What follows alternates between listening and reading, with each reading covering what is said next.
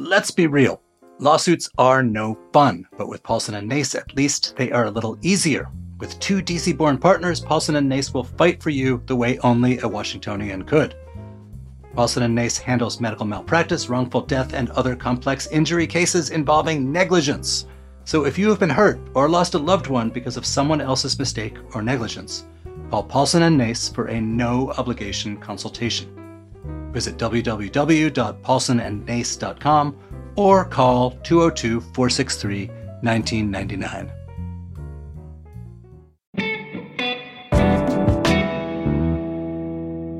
Today on CityCast DC, we are joined by Axios' Junaid Deal and CityCast contributor Dan Reed to talk through the DC mayor's sweeping new anti-crime proposal, the latest twist in the story of the Beltway zebras, and it turns out that Dan has some thoughts on leaf collection. Stick around.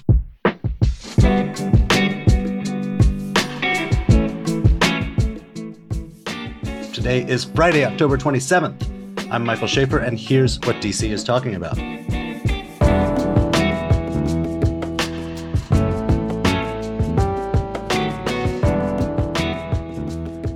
Dan, Junaid, how's it going, guys? I'm doing all right. Hey, Mike. How are you? So, Junaid, you did some reporting this week. I think you scooped this. The mayor was going to and now has rolled out a big new proposal in the face of rising homicide rate and other crime stats. It's in a city where the kind of public policy has ticked towards reform and towards a much less aggressive posture. It's a pretty big change. Can you sort of give us the quick and dirty what's in it? Bowser's bill is pretty big. It's going to try and go after these open-air drug markets. And what struck me is that we haven't heard that kind of direct response to open-air drug markets in D.C. for probably 2 decades. She's also going after the crime of sort of this era, which is retail theft, all those empty shelves at CVS or whatnot. And it goes back and rolls some of the police reforms of recent years after the police murder of George Floyd. So it doesn't go into the heart of the reforms, but it does change, for example, the definition of a police chokehold to clarify what the police union and other officers say is too broad. And even if you touch someone's neck, it gets turned into a use of force investigation. So the mayor is following sort of what the police union has said and wants to roll that definition back a little bit. And it also allows officers to view police body cam footage in some cases before writing their report. So all in all, big picture, it's kind of a rollback of some of the progressive reforms enacted in recent years. And it's going to take 7 votes on the council. That's no given. Well, let me ask you first about the proposal and then about the votes. The big, as you said, there's sort of 2 most highest profile things in this current crime moment. One is the grotesque rise in homicides, particularly homicides of young people, guns. And the other is these sort of mass retail thefts. She rolls out this proposal, this sort of 90s style proposal on drug-free zones. What is the theory as to how that is supposed to bite into homicide? She sees that these drug zones are fueling a lot of violence. I asked her specifically, what's being sold? And even marijuana, she said, it brings all this cash and all this violence when you're fighting over turf of where you get to sell any of these drugs. So on Kennedy Street in Northwest, Upper Northwest, for example, prosecutors charged a big crew recently for shipping in marijuana all the way from California and selling it. And they had all these beefs on the street over territory, essentially. So she sees these open-air drug markets as fueling crime, much like, what Washington experienced in the 90s and 80s when it was much, much worse. And the idea is to sort of have no loitering zones, I guess. And there's already concerns about, can you actually do that constitutionally? How effective is that, even when it's just a simple law that's about no loitering? It doesn't really go into much more beyond that. They pulled this bill, they had a law like this, and pulled it back for constitutional reasons. Why do they think this doesn't have that problem? They said, the lawyers looked at it and all these other things, but it's not, cut and dry. It's practically the same thing that they pulled back a few years ago, that even the mayor at the time in 2014 as council member voted to pull back that law. So On the mass thefts thing, the idea is basically we're going to stiffen the penalties for retail theft. I don't know. Have you talked to people who follow this? Like, do they actually think that, like, oh no, I could get like more time in prison for this? Is that going to actually is that a factor that dissuades people? Right. I mean, that's a great question. I mean, I don't know if specifically this new crime they're going to bring, it's called directing organized retail theft. There's heftier penalties if you're sort of the mastermind, I guess, of clearing the shelves. I mean, is that going to go after people who are the ringleaders? I don't know. But the idea, I think, here is not to go after just the low-level sort of people, perpetrators, but to go after the ones who are really directing a lot of young people who might get swept up and persuaded to do crimes. And I will add one thing there is that the law is going to bring back a anti-mask law. And so you can't wear a mask to intimidate or do a crime, and that would be an extra charge. And we've seen a lot of retail thefts with masked individuals. So the idea is you go after the people who are like, hey, everybody, let's meet at the CVS and steal everything. Yeah, it looks like they're going after the sort of ringleader behind these retail thefts. I guess the person who is corralling young people or whoever the suspects are and directing them to say, you know, go grab a trash bag, clear out the shelves from your local convenience store. All right. So that's the policy piece of it. But the votes is tough. You know, there's a very assertive, progressive bloc in the council. The council has swung pretty hard on criminal justice reform matters. What do you think? Like, is this dead on arrival? What was the response in the council, and what's your analysis of whether she's got the ability to persuade a majority of them to go with her? Maybe surprisingly, I actually don't think it's dead on arrival. You saw some progressive council members say, sort of aspirationally, we're open to working with the mayor and we want to be united on confronting crime in Washington. I think between the lines, what's happening is that some of these council members are now seeing crime is affecting their constituents every day, and they're going to crime scenes and they're talking to victims and other people and officers as well who have to do this work. And I think even if you're Janice Lewis-George, who's up for re-election in Ward 4, she's like one of the most foremost progressive members. And I think even she turned up at the mayor's presser and said, we want to work together. And I think that signals there will be some compromise. I think something will get passed. There's a lot in the details, though. The toughest part for progressives is how do you vote to bring back some of these laws that you reformed, and such as the mask law. You're going to be voting for something you just voted to change just a year or two ago. So do we think this could actually work if it gets passed? I mean, we've tried it before. Will it be different this time? Well, I mean, that's like the real question here.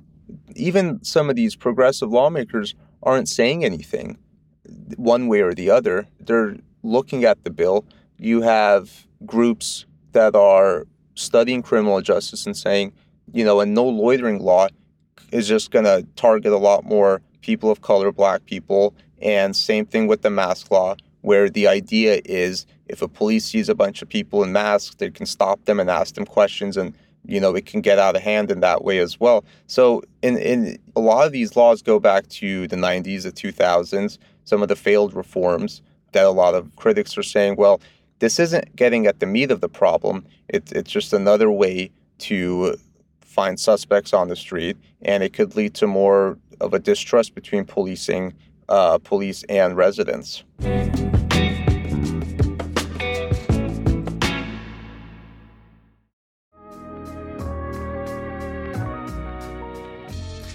It's time to get dressed up, DC. So Others Might Eat is having its Young Professionals Network Spring Soiree. That's to help raise funds for homelessness in DC. The gala is on the evening of May 17th at the National Museum of Women in the Arts. There will be live music from DJ Heat from the Washington Wizards, photo booths, food, and even a special appearance by a former actor from Pretty Little Liars. Wow! There will also be a canned food drive, so be sure to bring a few cans to support Sum's Food Pantry. Grab tickets before they're gone at sum.org/spring soiree. That's SOME.org. facebook.com/spring soiree. See you there.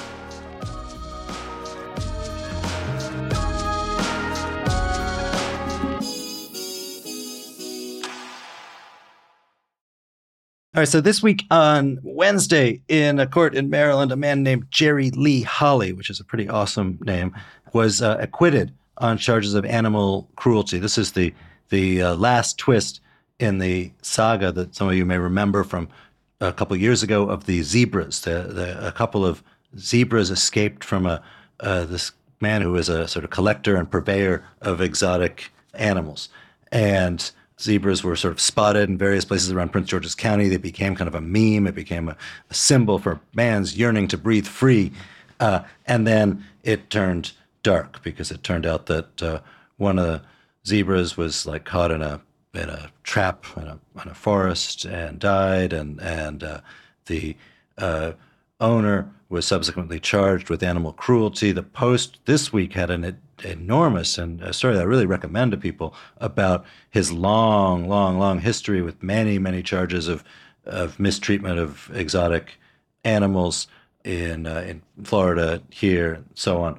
He was acquitted in this case. But to me, at least, it is sort of a reminder of like, it's kind of like a Florida man story in a weird way. But, D.C., the Washington area, which is this pretty rich area, this pretty buttoned down area, decently governed area, that like not very far away and just a couple inches beneath the surface, here too exists just sort of like weird backwoods stuff, including like elderly man who collects and shows a bunch of different kinds of crazy wild animals in a kind of like, he had them on a farm and said love them, but it sort of surprises you to be reminded that like, oh, that's where we are too. That the weird and the exotic exists in our sort of suburbanized and carefully developed region of the country too.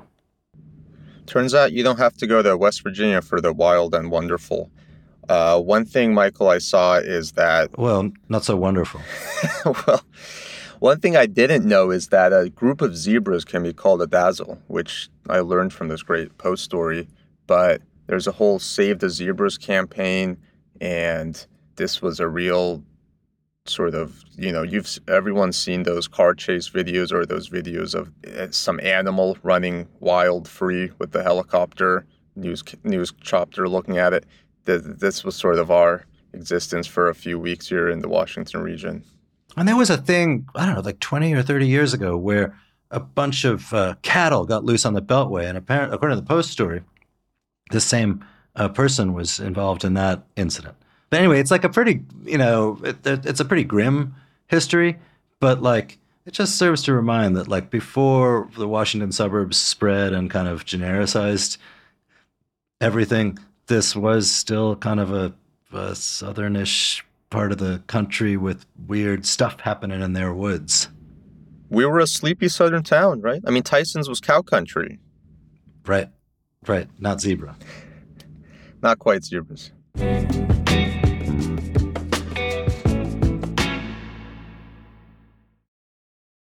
It's fall.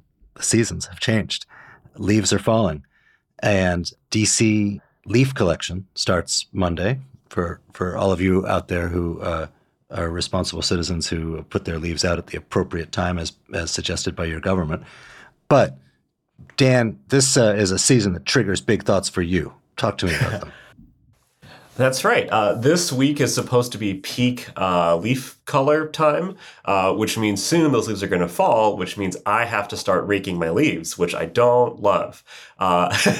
So in DC, it starts on Monday, and it's going to run through January. And as the law says, you have to rake your leaves either into the tree box, if you have one, or up to the curb on the Sunday before your collection day. Now, you might ask yourself, when are my leaves going to be connected? This year, DC's Department of Public Works has lots of technology to make sure you know when to rake your leaves. They've promised to send out messages on all their social media, a special app that you can download for leaves, I assume, and of course Nextdoor, because where else would you do it, each Friday saying where you can go the next week, which means you have the weekend to rake your leaves. And there's also an online tracker thing where you can click on your block and it'll say when your next collection is and if in fact it's happened yet. And presumably you can also report if they say that your block has had the leaves collected but they haven't been collected yet. They're going to do 2 passes to collect the leaves, so if you miss it once, you'll get another chance as the pile of leaves covering your entire yard and your path and your deck continue to grow and multiply. Where do the leaves go, Dan? So every year, DPW composts between 5,000 and 7,000 leaves each year, and they go to the Fort Totten transfer station, aka Stinky Hill, if you remember biking past it for many years before the MBT was finished. And that's where you can pick up free compost. Now, I learned this year that some people aren't raking their leaves at all. I actually live in Silver Spring, and I see a lot of people in my neighborhood who have these like leave the leaves sign in their yards. So apparently not raking your leaves helps create habitats for small animals, and then over time, the leaves will break down and enrich the soil. I can speak from experience that the pile of leaves in my yard from last year is still more or less there. So what about you? Are you team rake or team leave the leaves? I'm not leave the leaves when it comes to the street outside where I live, where over the last 2 years it's turned into mush and it's basically swamp mud at this point. That's DC government's fault, though. And dear God, I don't want small animals in my house. It's slippy, too. Is this like actually a thing, Dan, or is this just like a group of kooky neighbors of yours? Is it a group of my crunchy neighbors here on the Silver Spring Tacoma Park border? Maybe. I only go so many places. I don't know. I personally have gotten a leaf blower for the first time this year. Electric, because Montgomery County has banned gas leaf blowers. So I look forward to strapping it on this weekend and at least blowing my leaves to someone else's yard. Maybe that's going to be my solution. So then they can rake them up. Can you blow it to one of your neighbors with one of those signs? That'd be pretty far. I'll have to see how powerful it is. I have enough extension cord.